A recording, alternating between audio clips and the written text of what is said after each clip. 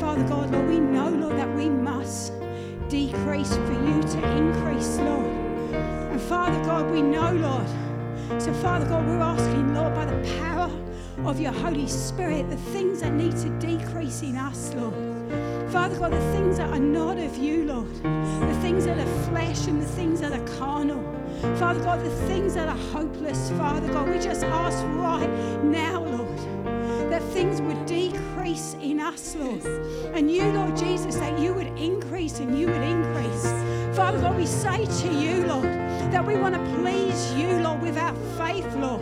And Father God, we declare over our lives and over your body today, Lord, that your grace is sufficient, Lord. Father God, for every situation in our lives, we say to you today, Lord, in absolute faith, Lord, that your grace is sufficient, Lord. And Father God, we want to thank you, Lord, right now, Lord, that you are manifesting your power in our weakness. And we say, Lord, do not stop, Lord. Do not stop, Lord, what you are doing, Father God, in the house, what you are doing in us, Lord. We want to say, Lord Jesus, that you are so precious to us, Father God. Oh, Lord, we want to be like those ancients of old, Lord, like Abraham, Lord, who simply obeyed when you called him. Father God, when you call us, Lord, Father God, would we too step out in faith, Lord? Father God, where you're calling us to even walk on water, Father God. Lord, would you, Father God, even increase our faith, Lord, that we would walk where you are calling us, Lord, and we would walk in faith, Lord. Father God, I'm asking, Lord, for the increase of faith, Lord. Lord, we want those gates wide open. And Father God, it is faith that praises you, Lord. It is our faith that glorifies you, Lord. So we say, Lord, with everything in us, bless you, Lord.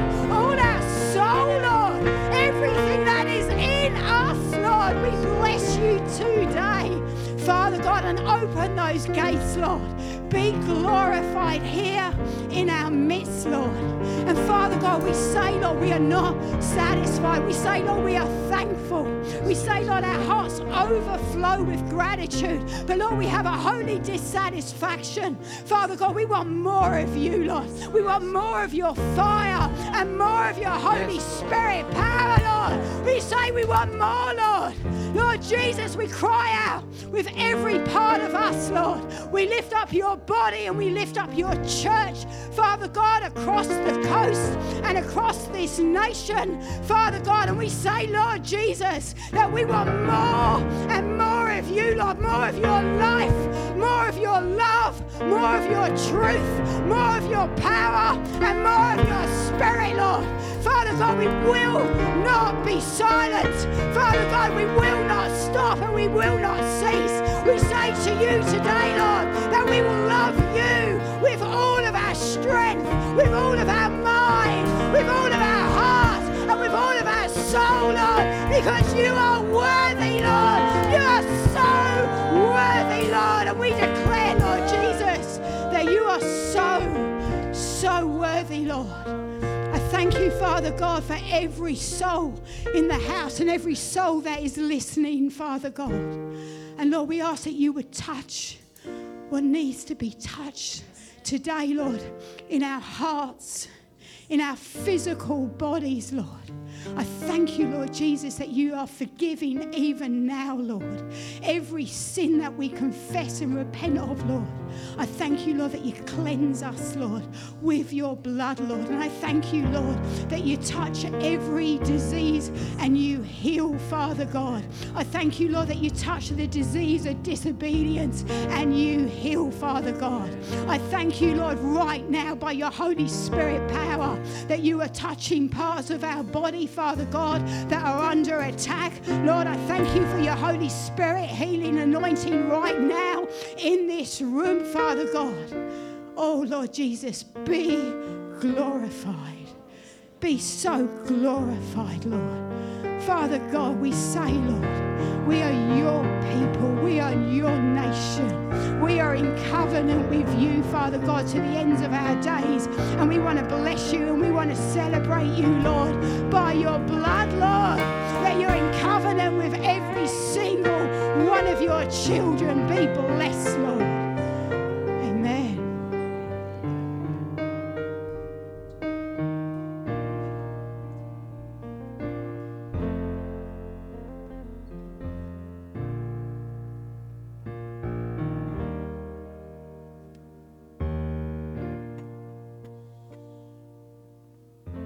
Quietly hand out the elements. We're going to take communion.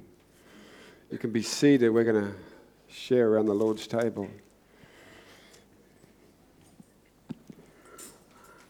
As you prepare, I'm just going to read a scripture from 1 Corinthians 11. When Jesus had given thanks, he broke it and said, "Take, eat. This is my body, which is broken for you.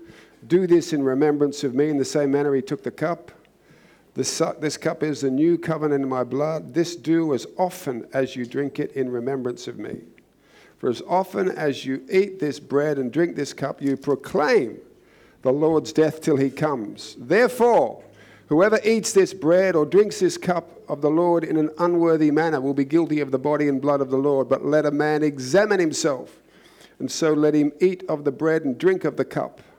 For he who eats and drinks in an unworthy manner eats and drinks judgment to himself, not discerning the Lord's body. For this reason many are weak and sick among you, and many sleep. For if we would judge ourselves, we would not be judged.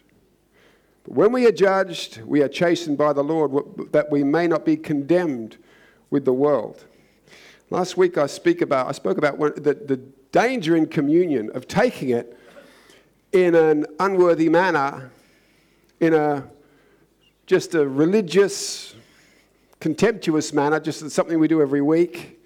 And in that attitude, you bring judgment on yourself, correction, chastening.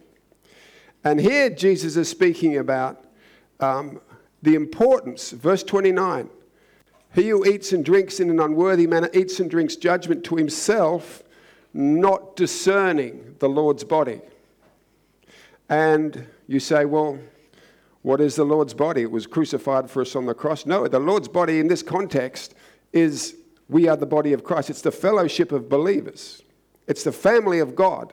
He is the head, seated in heavenly places, and we are his feet, his elbow, his ankles. We are the body of Christ. And when this was written, it was written to the church in Corinth, who were notoriously divided and notoriously individualistic and self-centered.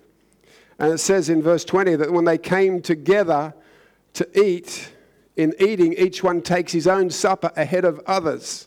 One is hungry and another is drunk. It says when they came together, verse 19, they were seeking recognition. And because they were coming and just, the rich would get it was like a potluck dinner they had after church, and the rich would get there early, and the poor would come, and there'd be nothing left. And so this group of believers in Corinth they were praying in tongues, they were prophesying, all the spiritual gifts were manifesting, but they were notoriously self-centered. And they were notoriously self-seeking, and they were seeking recognition.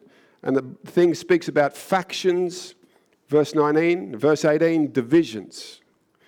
And when we come to take the Lord's Supper, we all have preferences. We all have individual preferences. But we are meant to discern the body. We are meant to discern how someone is who's sitting next to me. It's not just about me and my faith trip, me and inheriting my promises. We are meant to look at Matt and say, how does it look like he's going? Is there a way, if he's in trouble, I could alleviate his suffering? Is there a way I could share what I have to help somebody else? Is there a way that my gift could help alleviate someone else's problem? Philippians 2.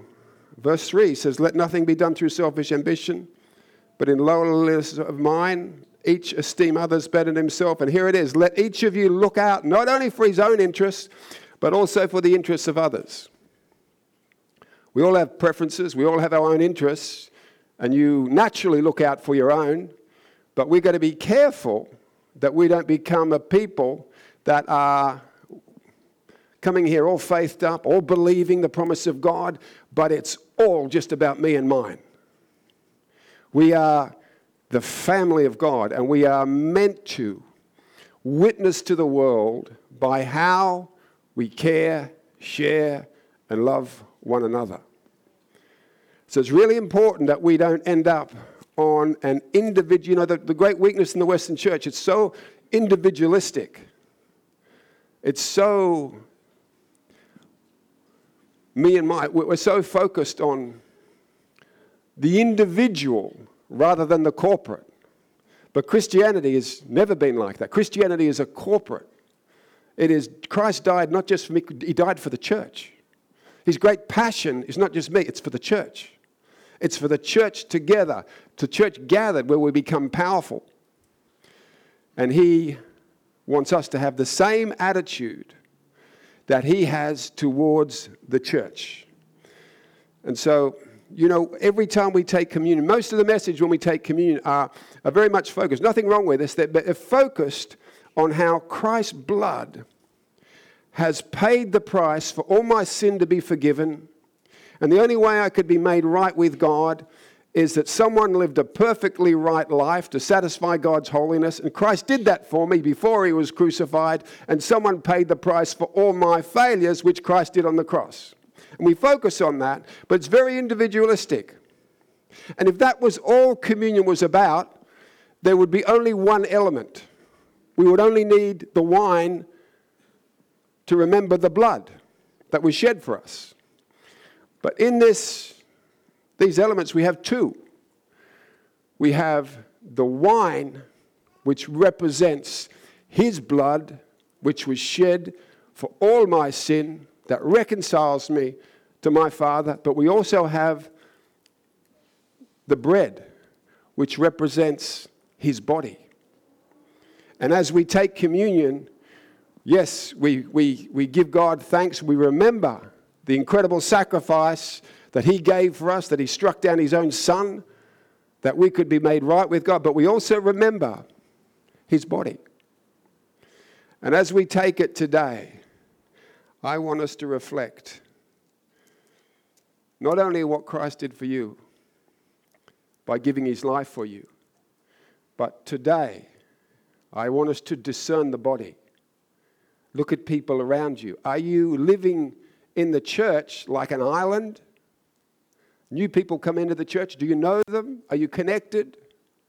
Have you discerned the body? Discern the giftedness in other people? Discern the needs in other people? It's very important that we do, because none of us want to take this and bring judgment on ourselves. This is meant to bring blessing on us every time. Every time. So today, let's just pause. Bishop Joshua preached a wonderful word on Friday about forgiveness and having our relationships right and healthy. And as we take communion today, we'll first open the cup and we'll remember the death of Christ. That there's no way you could become right with a holy God through your own works, through anything you do, through your own service. It was only through the righteous life and death of Christ, shedding of his blood, that we come into a right standing with God. We celebrate that today. The blood of Jesus shed for you.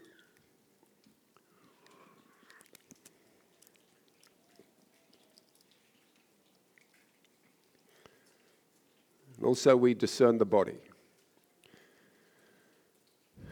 The body was torn that my body could be healed. But the body means more than that. We discern the body. As we take this little wafer today, I just want you to pause and ask yourself, am I too individualistic in my outlook? Am I connected to people? Do I know what other people are going through? Am I looking out for only my own interests, Or am I truly also looking out for the interests of others?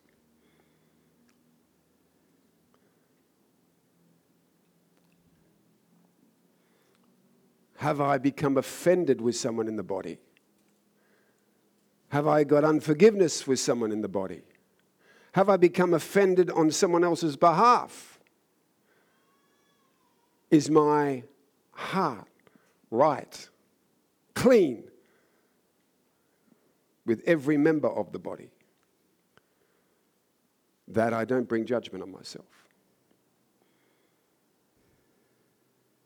As you take communion, what's so wonderful is there's only one person who can change the human heart. And he's alive and living at the right hand of the Father. As you take it today, if you know your attitudes, you may have an offense with someone, hasn't been right, that will cut you off from the flow of the Spirit into your life. But as you take this, confess any wrong attitudes, because we all are a work in progress, we all fall down sometimes, and actually not only confess it, but believe as you take this wafer, his body, that he will touch your heart, he will cleanse your heart, and he will do a new work in your heart. If you know you're selfish, just say, God, I want to be interested. I want to genuinely have a heart that is interested and concerned, not only with my own blessing, but in the blessing and furthering of others. The body of Christ broken for you.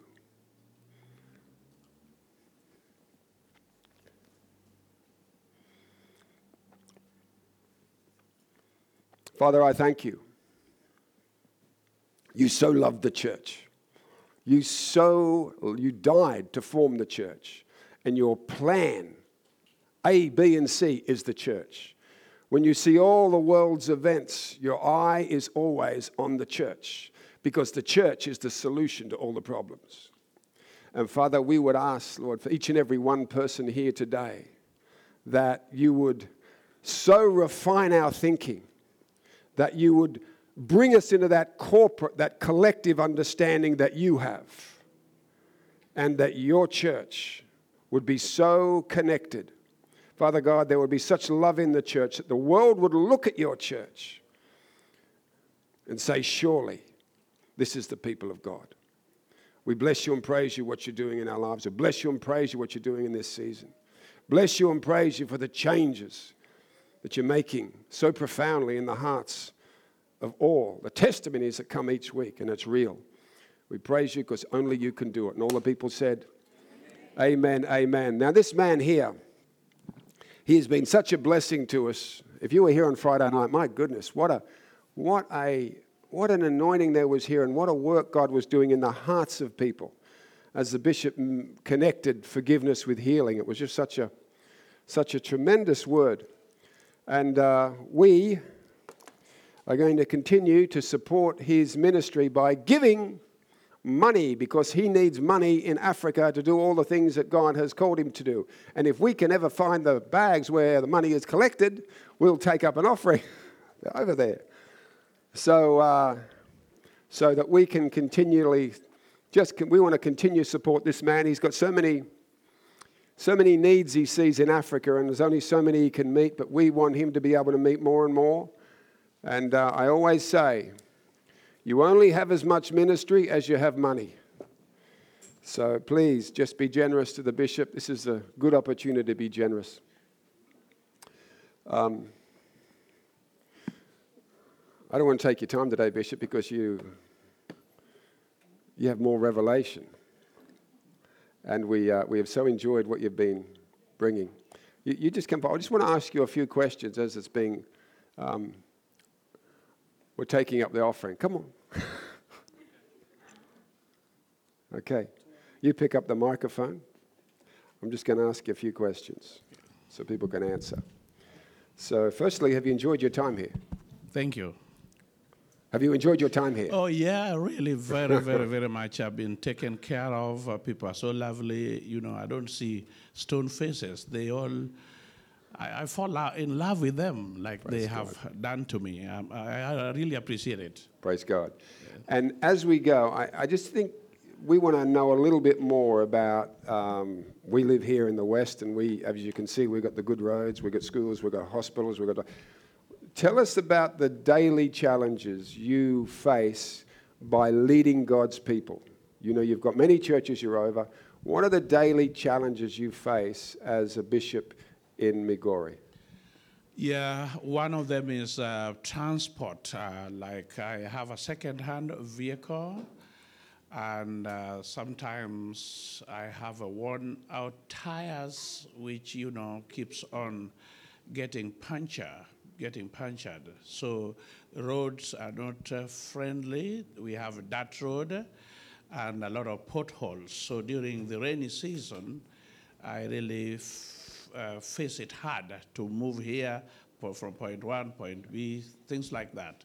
So it has been very difficult. Also, we face challenges of places of worship.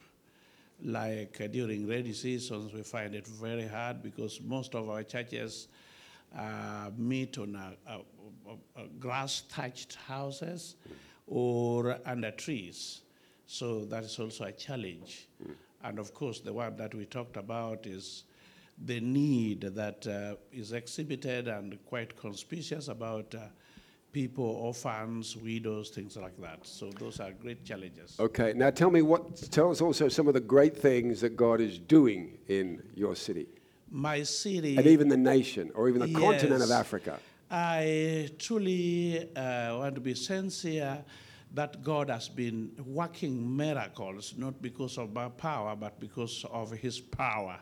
I've been seeing people getting healed, women getting the children or families, you know, some people that are prayed for, those are barren, you know, by the word of prophecy or word of knowledge. When I pray for them, they get healed from malaria, typhoid, those types of diseases. I've seen God literally doing that. And of course, again, miracle of salvation, true, genuine repentance that brings salvation. That also I've seen God working miracles. Also, when you are there, then I try to, you know, lower myself because your anointing is much higher across the sea. So you have done tremendous job by availing yourself, and God has really used you. Like I can count many, but there was a time that you were preaching, and you know, the power went off, and the only one valve kept on, you know, shining, but you didn't stop. You know, this man can't stop whether it is raining or it is what. When he's flowing in the anointing, you know, we are African. We say we are hardened. Our body skin is hardened to our environment. So when a foreigner like him, when he comes and he continue to do some marvelous things, like when he get an attack, but when he stands in the platform, miracles just happen, not only to the people, but also to himself. He get encouraged, he get energized, and he continues. So many miracles have happened when you come to my city and my nation, Kibera, Migori, and we are looking forward to other cities too. Amen. That wasn't really the question, but it was a good answer anyway. But God bless you. We love this man. He is what I call a righteous oak in the kingdom. It's all yours, Bishop. Amen. Can we say amen?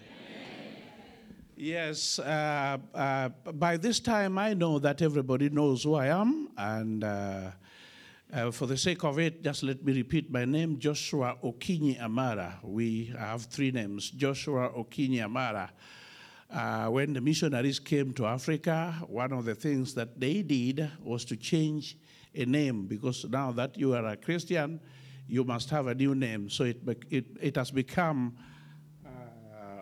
a kind of a tradition or culture. So my name is Joshua, that is a given name, and Okinyi, which means I was born in the morning, and Amara, my father. So that is me, married with 3 children and 1 granddaughter, and I love God. Before anything else, just let me say that I'm so grateful. I'm so grateful, and I am sorry that I have to go tomorrow. I have to go back to Africa tomorrow. I know that I'm going to miss you. I don't know about you, but I'm missing you already. You are lovely people. I just want to thank Pastor Martin for this awesome invitation that he extended to me. It came after we had had a long pause on our mission communication and encounter. So it was truly the Lord that worked through him that I come, and I'm so grateful. I want to thank Michael and his wife. If you look at me, you just don't want to ask, how are you doing? Because you see how I'm clean, how I'm healthy. They have taken good care of me. Julie is one woman who is very, very particular on her budget, or not really budget, but diet. Yes, I have never eaten any leftover. Things are just fresh. Also, I also have a peculiar character, though you can't know, but they have kept me well. They don't talk, but their action talks very much on me. I really thank you very much. I really thank those of you who have hugged me. You know, extended, you are hugging. What do you call it? Hugging or hugging. Whatever it is. Some of you have literally reached, and made sure that you have hugged me. I have felt your love, and I really thank you very much. Above all, I thank God who has enabled you people to be receptive with the message that God gave to me as I was coming to Australia. Like I was saying, and I want to repeat it, that one of the message that I've been commissioned from the depth of my heart to preach is forgiveness, because it worked for me. It worked for me, and I'm just sorry because some books that I wrote, they got banned during the COVID-19. So, but maybe next time when I come, I'm going to update them and republish them. So I will come with those books, and then you can take a number that you want and can really help a family or anybody. I know from beyond any sort of doubt that the devil knew what these books were doing. That is why they got banned. Because many that have read them, I'm not a prolific writer or whatever, but whichever sentence that is inscribed in that book has power, and I've seen it working. So thank you very much for taking that message of forgiveness. Can we all turn to our Bibles? And I'm going to read some few scriptures. You know, these days, people don't like preachers who read a lot of scriptures. Have you noticed that? Many will complain that he reads a lot of scriptures. Why is it that he can just read one and preach? If you are not interested in the word, then you don't know what you are missing. Yes, because sometimes the Holy Spirit can just give us some few verses, we read it and we say, can we pray, and we disperse. Because that is the word of God. So if there is a complaint, or if you have heard somebody complaining about that, run away from such a person. We are a word-based people. First reading is from Zechariah chapter 9, verses 12. Zechariah 9, verses 12. Because I will be teaching and preaching at the same time, sometimes I might even ask one person from the congregation to read a scripture for me. I know that maybe it cannot be familiar or you're not used to that, but you cannot get used to the Holy Spirit. So whatever the Holy Spirit says, we can just do it, provided that it is not an extraordinary thing from human mind or action. The Bible says, Zechariah chapter 9, verses number 12. Turn you to the strongholds, you prisoners of hope. Even today do I declare that I will render double unto thee. I want to repeat it. Zechariah chapter 9, verses number 12. Turn you to the stronghold, you prisoners of hope. Even today do I declare that I will render double unto thee. The declaration is made today for a total restoration. I will revisit that later. Acts chapter 28, the book of Acts chapter 28 from verses number 1. Acts of the Apostles chapter 28,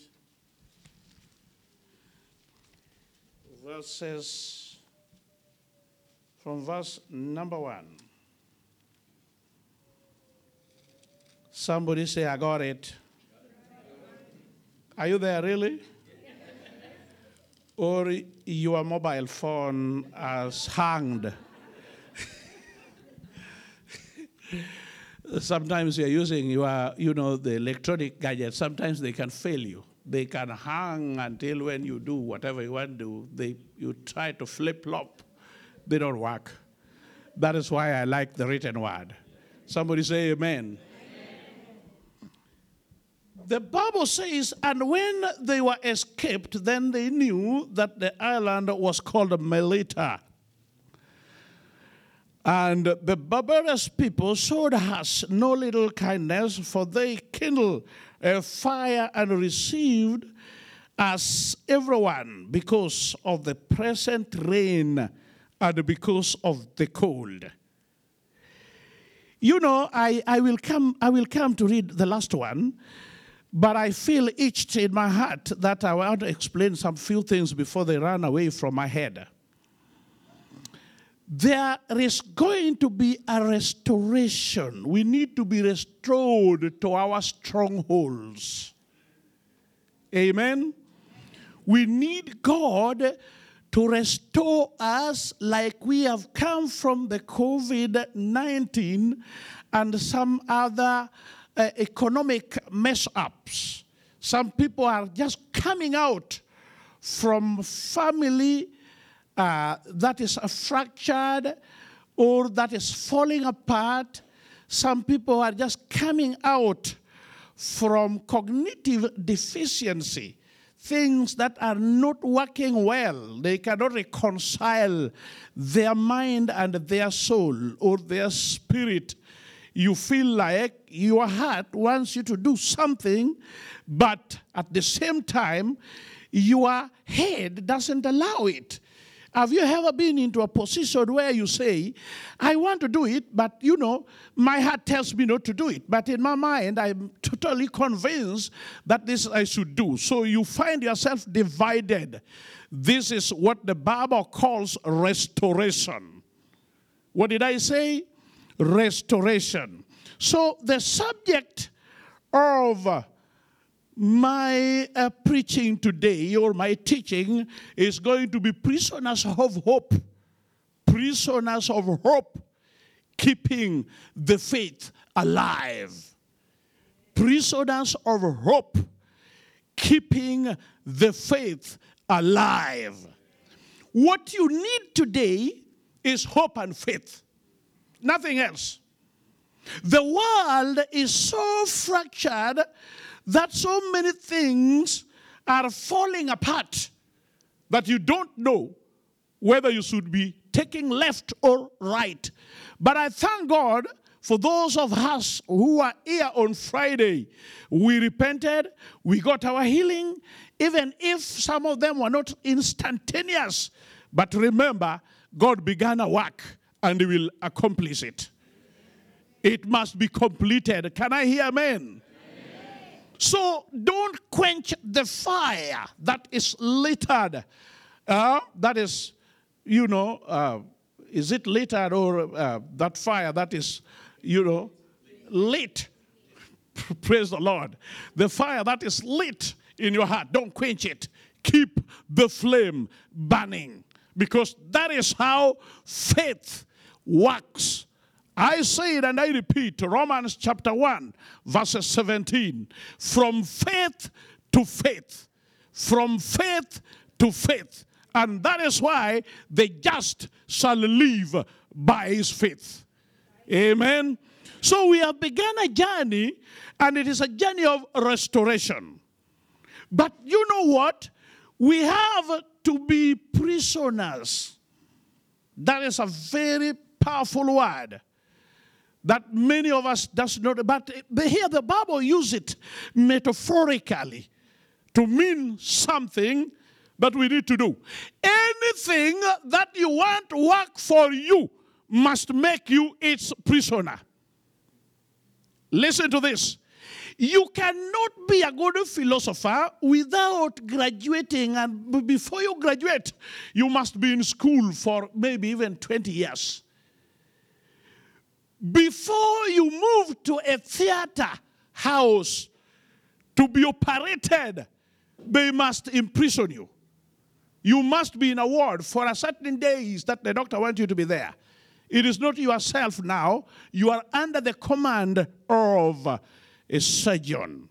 If a surgeon says you are going to fast because you are going to be operated in a week's time or tomorrow, there is no question about it.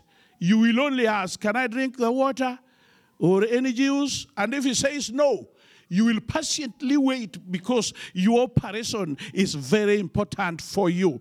If that is not being in prison, I don't know what it is.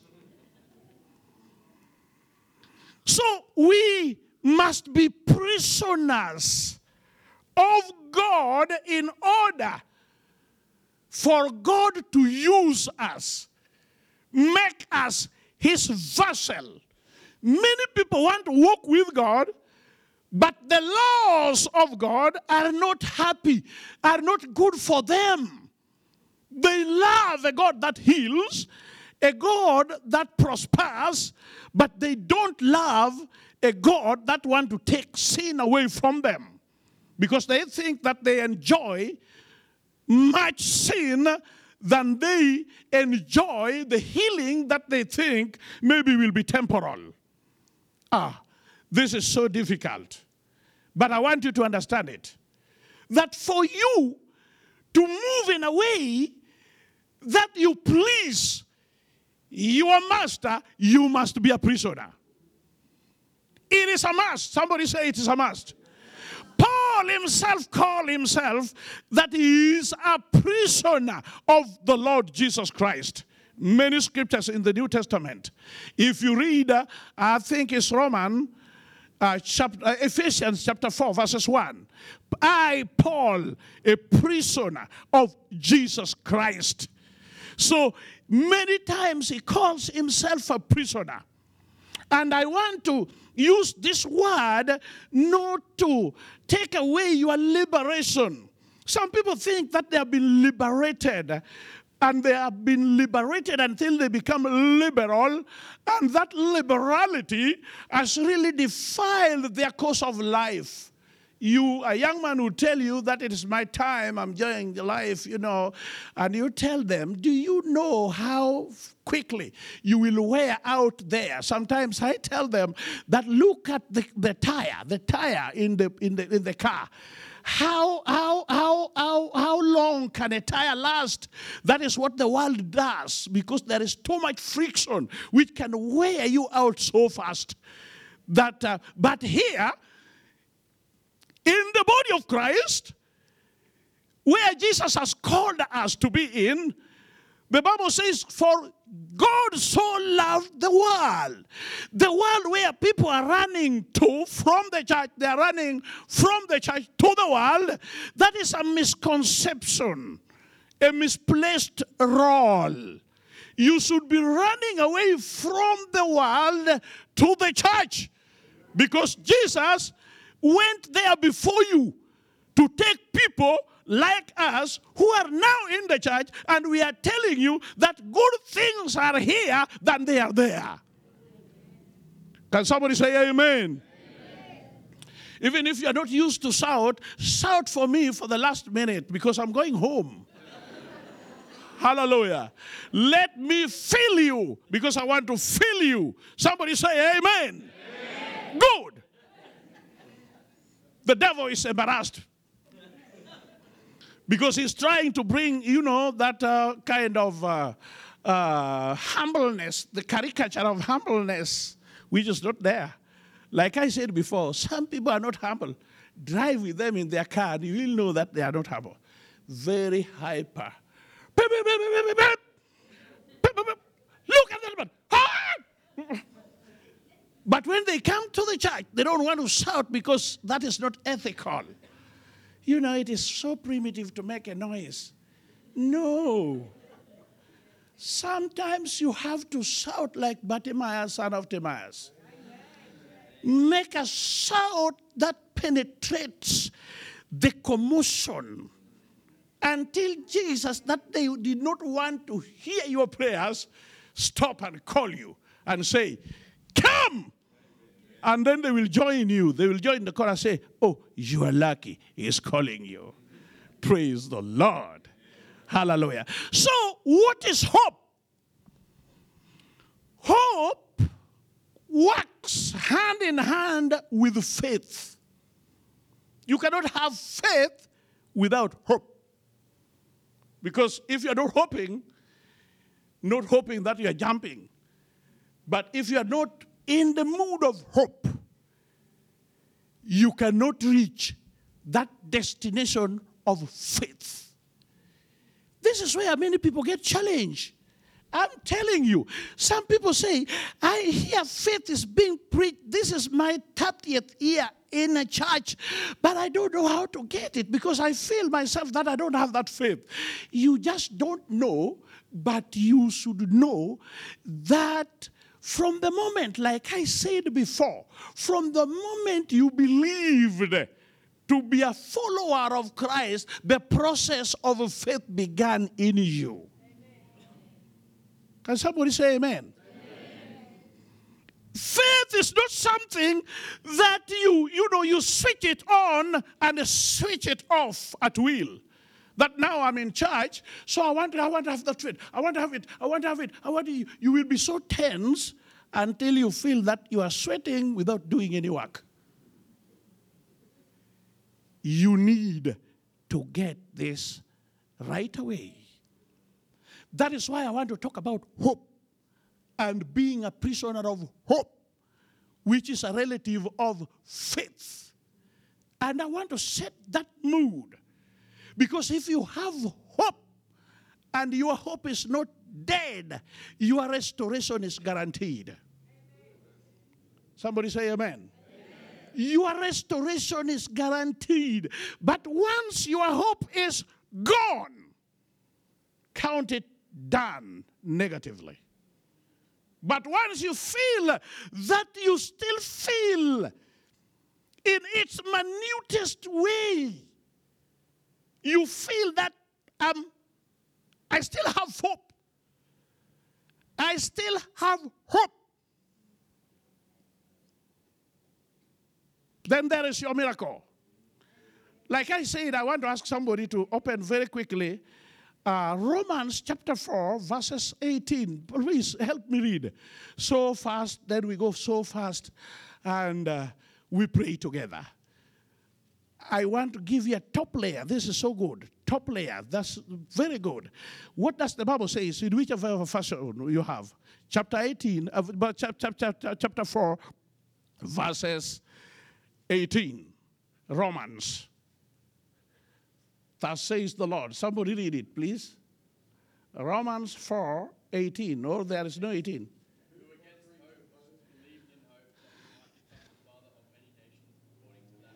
Just listen to that. Please, would you stand up, please? Read it again. Read it slowly. Who against hope believed in hope that he might become the father of many. What a contradicting statement. Who against hope and then believe another hope. What does the Bible say? Who against, repeat that to get it very clear. Who against what? Hope. Who contrary to hope, which is just against hope, in hope believed, so that he became the father of many nations, according to what was spoken, so shall your descendants be. Abraham, here two things. One is so divine, according to the promises of God, and another one is according to the flesh. The wife and anybody else said, Abraham, we are so old, we cannot have a child to inherit our inheritance. So please, would you take another wife? That is another hope, that they banked on the flesh, on the child. That is another hope. We have hope in the world where they can tell you economy will be better, things will be all right, things like that. But still then, they promised us that when COVID started, they said, you should just have hope. This thing is just a airborne whatever, begins from China. Then another week they said, no, everybody get hope of living with this because it's not going to go away soon. And before a month or another month, they say doctors are working every night, in their laboratory to check on how they can contain this. And the world became so confused. And some people say, we have lost it. We have lost hope. Because their hope was in the flesh. Their hope was not anchored in the divine. Their hope was anchored on the government. Their hope was not anchored on God who created heaven on earth. Amen. That is why Abraham had to develop another hope, so that the hope that he has must fight another hope that is seen with naked eyes.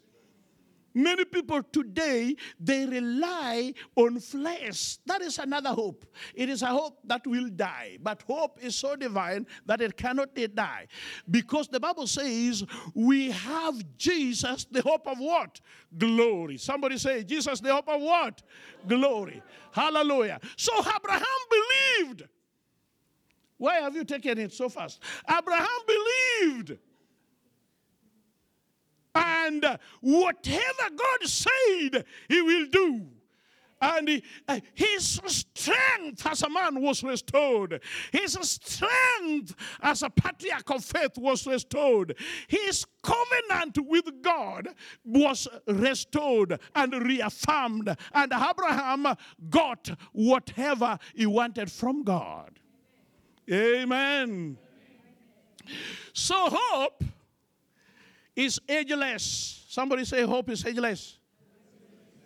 Yeah, many people, because you have hope in the flesh, that is why you say, I'm too old. I'm too old. I'm waiting to die. I'm just waiting. You are not too old. How old was Sarah? 99. This is not a myth. 99. Stop quoting your age.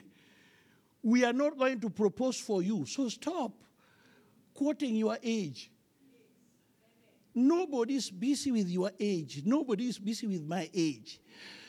Quote what the Bible says, that contrary to what they say about me, that doctor said about me that I have 2 months to live, I still believed so that I become a father of hope. You can be a father of hope in Jesus' name. Scroll it again, please. There is somewhere there. Go, scroll it, please, for me. And not being weak in faith, he did not consider his own body already dead. He did not consider, when you're dealing with hope, coupled with faith, you don't count yourself worthy, but you count him who promised worthy. How he's going to perform it, that is his business. But you take your role, a role of believing that what God says is true and sure. Hallelujah. So if you want to keep your faith alive, have hope. Hebrews chapter 11, verses 1. The Bible says, faith is the evidence of things hoped for. Now, faith is the evidence of things hoped for. Hope brings that which is not seen with naked eyes to be a reality, because an evidence and a substance are things that are tangible. Somebody is in the room. Say hello, hello, praise the Lord. If somebody is in the room, say praise the Lord. Now faith is, before that, because this is like a continuation of a sentence. Now, if we read Hebrews chapter 10, verses 39, beginning from there, the Bible says that we are not among them that slid back unto perdition. We are not among them, those who are drawing back.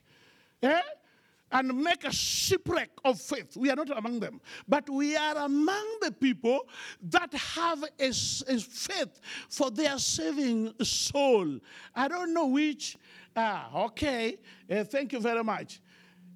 Now, but we are not among those who draw back to perdition, but of those who believe to the saving of the soul.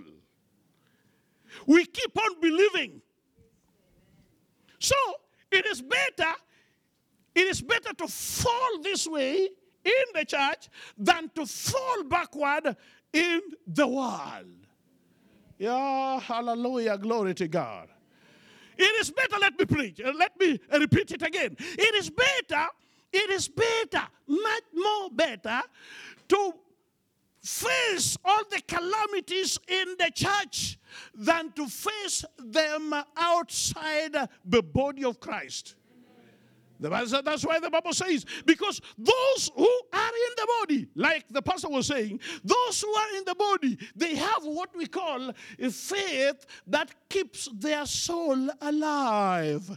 Even if their body is weak, even if they feel that their body is weak, their mind is weak, cognitively they're weak. Some are schizophrenic, some are psychotic, some have salad thoughts, racing thoughts. They have been to a psychiatrist, they have seen whatever is needed to be seen, but then they suffer here because eventually God will be merciful on them. Hallelujah. Try this. And I know many of us maybe have tried. Try a doctor. For example, your blood pressure. Just an example. Or sugar. And you try a doctor. They will give you a paper of this thickness that contains thou shalt not, thou shalt not, thou shalt not, thou shalt not, thou shalt not laugh too much, thou shalt not get hungry, thou shalt not touch sugar, thou shalt not touch sweet, thou shalt not touch meat, thou shalt not do this, thou shalt not, and then you become overwhelmed. Then that one also give birth. That one will give birth to what we call clinical depression. Clinical depression. Oh, my head, this way, that way, this way, that way. Because things are not adding up. Things are not adding up. But we are not among them who draw back to perdition. We are not going to allow the devil to dictate to us on what to do. Glory to God. But we are going better be in the hand of God. Like in the same Hebrews that I say, chapter 10, verses 31. It is a fearful thing to fall in the hand of God. Hallelujah. A fearful thing to fall in the hand of God. Somebody fell asleep when Paul was preaching, called Eutychus. Because Paul preached too long. Yes, he preached too long because he wanted it to get done. You cannot control the Holy Spirit. So he decided just to sleep. But this man was breaking the ethics and morals of sleep. He was sleeping on a chair. He was sleeping with his shoes on. He was sleeping on his normal long trouser. He was sleeping in a meeting. And so he was sleeping near the window. And he fell from up to down. But because he was in the meeting, there was an emergency call. A distress call was made by Paul to God to intervene in this situation. And this man was healed. And he was raised from the dead. Somebody say amen. That is why I'm saying that the curve that you have within the fellowship, if you want to be fully restored, don't say what fools says. You know what fools are saying? Fools are saying that now, because I'm offended, I'm going to leave anything to do with church. That's when the devil wants to kill you. He will tell you that I'm done with anything to do with the church. I'm done. Whether it is called a Jesus church or Jehovah's church or a celebration church, I don't care. I'm done. If you are in such position, I'm telling you, the devil is isolating you to kill you. Because he will go to your account and check how many times did you embarrass me with your testimony in the church? How many years were you there? So you think I'm your friend. You have come. My work is 3 things: to kill, destroy, and another one is? Steal. That is a profession. If you are in business with the devil, he must make sure that he gets all, whether it is gratuity, or it is dividend, or it is share. When you work with the devil and you invite him to your company, he must do 3 things. It is guaranteed, not my word. For Jesus said, for the devil comes not but to steal, to kill, to destroy. If you are with the devil and he's in your company and you give him a room, yes, make sure that he will steal from you. And if you are clever enough, he will say, oh, you are smart enough, I want to kill you and take all your shares. That's very sad. Glory to Jesus. So Abraham hoped against hope. And then he believed God, and God worked for him. So it is hope that furnishes the ground for faith to take place. You must be a prisoner of faith. You must be a prisoner of hope. You must be a prisoner of faith. You must be a prisoner of hope. That is a must. Brothers and sisters, let me just tell you, for free, this has been approved. You can serve God this side and you serve the devil on the other side. It is either you are fully submerged, you plunge yourself in the blood and you totally become covered, so that you are subjected to any rule and polity of the church or the body of Jesus Christ. Acts chapter 2 from verses 1. The Bible says, and something like a mighty rushing wind came into that room, and saw something like cloven of tongues came and sat over. Sat where? Over. Sat upon each and every person. Which means the Holy Spirit took control of any situation in that room, and the Holy Spirit became a master. He became a master, and he has all his prisoners. And that is why they spoke in tongues, not as they wanted, but as the Holy Spirit gave them utterance. And the Spirit gave them opportunity to become united. When we all have the Spirit of God, there will be no crack in between us. There will be no any gainsayers. Everybody will listen to whatever the Holy Spirit says. Like I said, and I want to repeat it to say here now. Hallelujah. I want to tell you for free.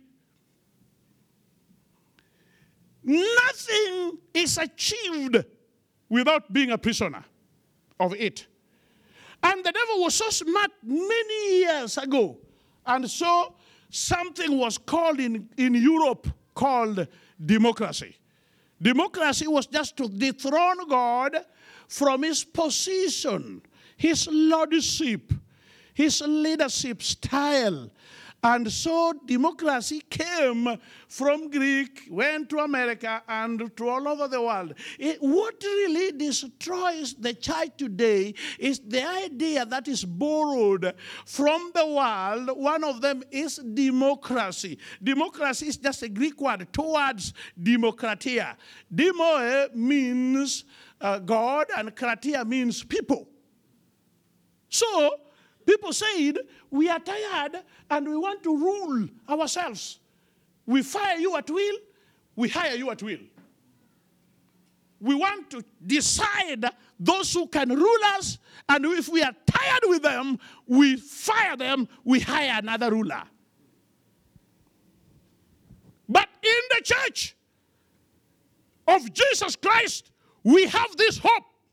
We have this hope that if Christ is for us, who can be against us? Amen. Hallelujah. Amen. If Christ be for us, who can be against us? That means that the Spirit did his work upon the church, and then we say we are a theocratic government. We are being governed by the Holy Spirit. Amen. Can we say amen? Amen? We are not a democracy, we are a theocracy. If any be in Christ is a new creation, behold, all things have passed away. All new things have come.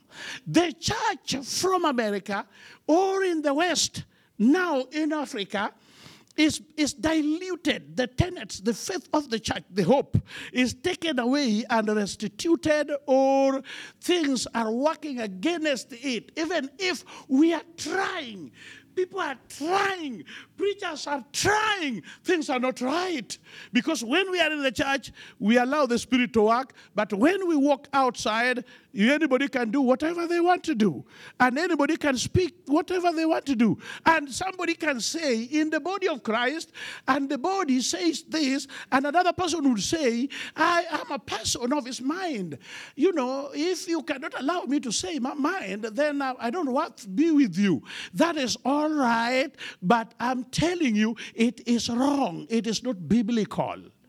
What is biblical is the Spirit should be one. God is one. Our baptism is one. Our Lord is one. One God, yes. One Lord, one baptism, one faith. Somebody say amen. So I'm imploring you, I'm telling you, I'm asking you, I'm pleading with us, brothers and sisters, that if you need a restoration, if you need totally to God to be in charge of your family, of your life, try this. Try him to take everything from you, and then he takes control. Anybody that is trying to fight you or want to kill you will kill God first before he kills you. And you know nobody can kill God. Hallelujah. No disease will come to kill you before he kills he who says you are healed in his name. I'm not saying that you are not going to die, but it's going to fulfill your days on earth. He's going to fulfill your days on earth. He's in charge. He is in charge. The problem is we take charge. We don't want to be prisoners. We don't want to be prisoners in the sense that we don't want to keep hoping what we don't understand.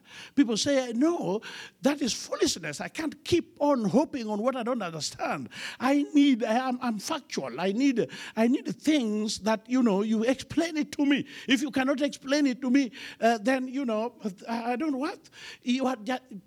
Even people who are not teenagers are behaving like teenagers. Teenagers want to know where, who was the mother-in-law of Adam. Teenagers would want to know who was mother-in-law of Adam. Can you tell that? Who was the mother-in-law of Cain? Those are teenage juvenile questions. But they stand before some people. And because we cannot answer them because they're too low, we can't stoop that low, they just say, I don't know the Bible, so I cannot be under you. You don't understand the Bible. That pastor don't understand the Bible, so I cannot be under you. Wrong. Very wrong. Hallelujah. Hallelujah.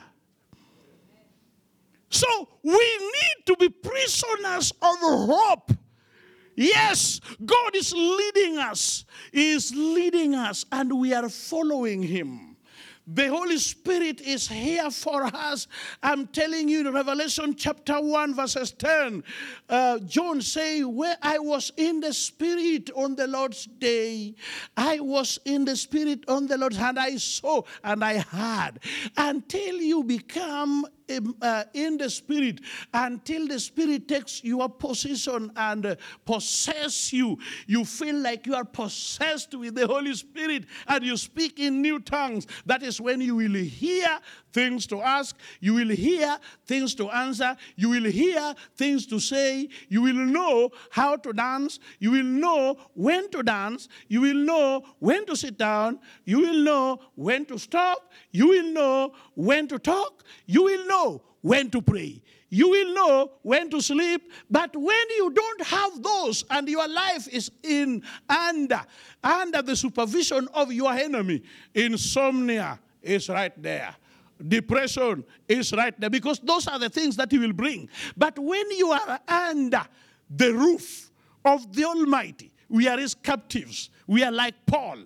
Everything that we pray, everything that we need, he will do them. When we go to sleep, I say, I sleep like a log. I sleep like a baby because he is for me. But when I want to wake up, I don't want to sleep, he will keep me safe. Hallelujah. This happens even when I fly. When I fly, after eating, because I don't watch TV or whatever, after reading maybe my Bible or some books if I have, I go to sleep. I sleep. I don't care about turbulence, because if I die there, I'm somewhere near where God is. But if there is turbulence, oh my pressure, oh my what? No. He who keeps Israel slumbers not. God is for us. Now, let me conclude by Paul's case. The Bible says in Acts chapter 28 that I've just read, and I've not finished it yet, that Paul was being taken to a place where he would face some charges. And so they were in the middle of nowhere. And there was a turbulence in the sea. It was terrible. Paul was in a place with others that nobody has ever been there before. I want to tell you that their hope was gone. But then he, as a person, he kept his hope alive. When he was asked, some people wanted to escape, and he said, no, I am here. And he had the voice of God that says, nobody is going to die. God was with them. And that is why in 2 Corinthians, I guess, chapter 6, from verses 4, going onwards, he says he faced many things, casted down but not destroyed. He was not in despair. He died many times, according to his word. But he did not give hope. He did not give up believing. I'm telling you, some of us, maybe you have lived for a number of years in this world, and maybe you can only count maybe 5 years in your life that you are happy. You've never been happy. You say you've never been happy. Some people say, I've struggled with this for 20 years, for 30 years. I want to tell you, don't give up hope. Somebody say amen. Amen. So, when they landed somewhere in an island, which later on they realized its name is Melita, then it was so cold for them. Sometimes you can feel cold even if you have a heater in the home. Sometimes you can feel so cold that you feel like you want to burn yourself to feel some warmth. This is what happened to them. And some strange people came for their rescue. The Bible says they are called the barbarians. These were people that were not speaking their language. And so these people lit a fire for them. And those things that they gathered that they should burn to get warmth from, there was a snake. If you have no fire of the Holy Spirit, even those people that you've gathered to help you, those who will be, you count them like destiny helpers, hallelujah, might come with some poison. They are helping you, at the same time they are gossiping about you.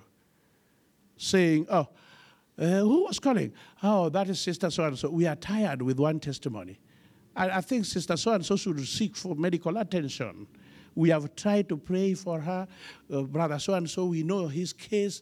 And it is the same thing that Paul faced in the island of Melita.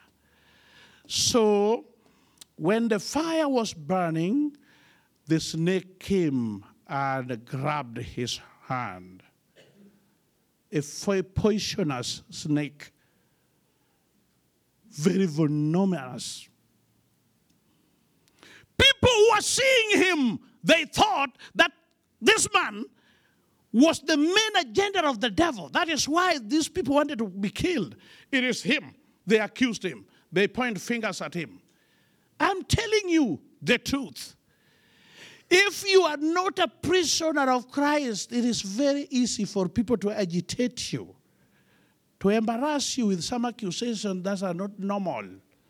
Your children, your husband, your wives, they can say some things. They can accuse you because of a calamity in your home. It is because of you, I told you. You didn't see it, you don't believe it. Now see it. And that is why many people today, they don't trust marriages. They want children, but they don't want women. They want children, but they don't want husbands. And if somebody is committed for a marriage, they say we have to sign a prenuptial agreement. What type of marriage is that? It is just like a snake that is biting you, because when we will be breaking up, I must be very careful about my wealth. I don't want you to take it. It is like that venom from that snake. But you know what Paul did? He shook it off. Hallelujah. He shook it off and he behaved as if nothing happened. Glory to Jesus. I want to ask you, and I want to tell you, if somebody is trying to embarrass you, or your husband is trying to call you to a lawyer, and you want to say, honey, I want a break.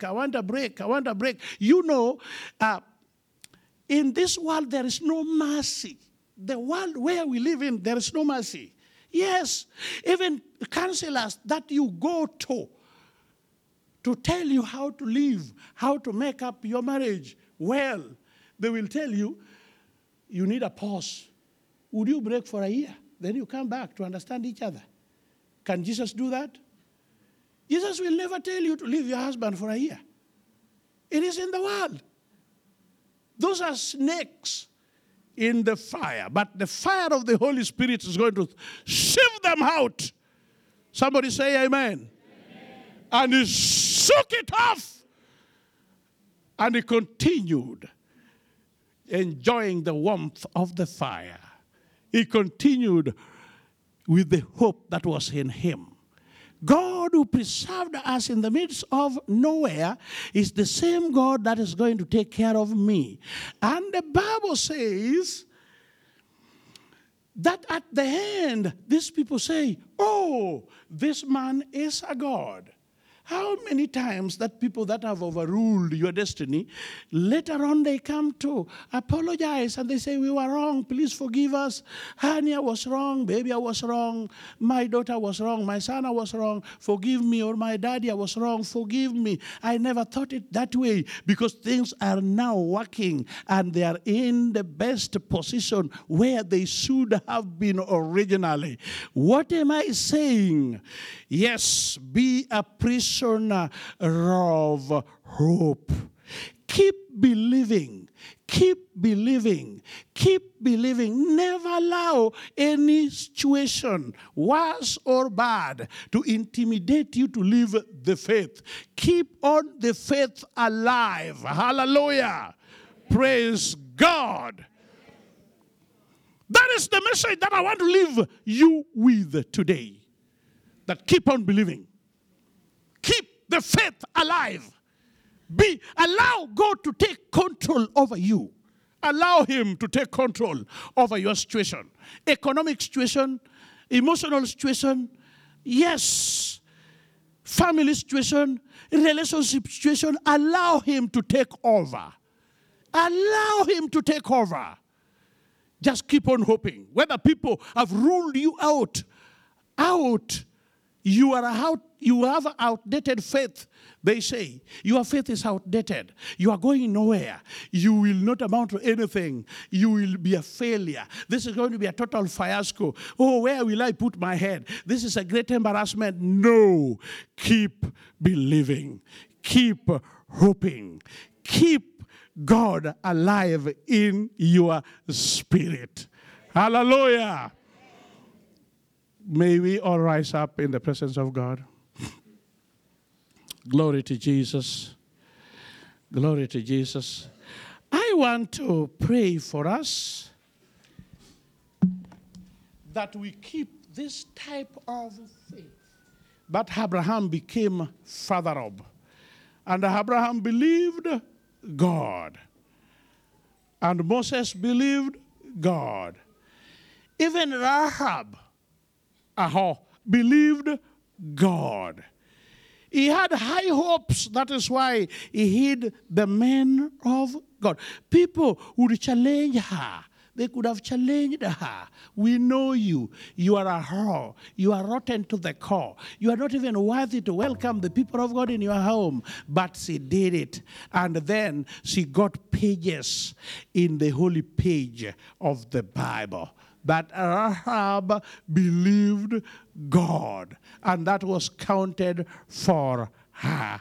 I'm not telling you that continuing in that situation, since situation is bad, is good. No, but I'm saying keep hope alive. Be somebody that hopes something, not in the hand of a man. Don't keep hope in your profession or in your business or in your family. Just keep hope in God, and He will work it out. Hallelujah. Praise the Lord. Let us pray before I ask Pastor Martin to come over. Almighty God, thank you, Father, for this hope that has really taken us captive. I yield myself to be a captive the more because it is working for me and it's going to work for us. I pray for each and every person in this room, Lord, that you might work in their heart, work in their family. Pluck away any type, any seed of doubt. Yes, anything that does not in line with your biblical principle. You are telling us to hope and have this hope and have this faith. I thank you for each and every person and for doing that which is right. Lord, I'm praying for somebody that already given hope and is harboring that suicidal spirit. I cast it out in Jesus' name. I shake every negative things, shake them away like Paul did to that venomous snake. Anything that might bite us to change our heart level so that we cannot believe you, Lord, we shake it off. And I refuse it on their behalf in Jesus' name. Thank you, Almighty God, for doing so. And so I pray, and so shall it be in the name of Jesus. Amen. Amen. God bless you.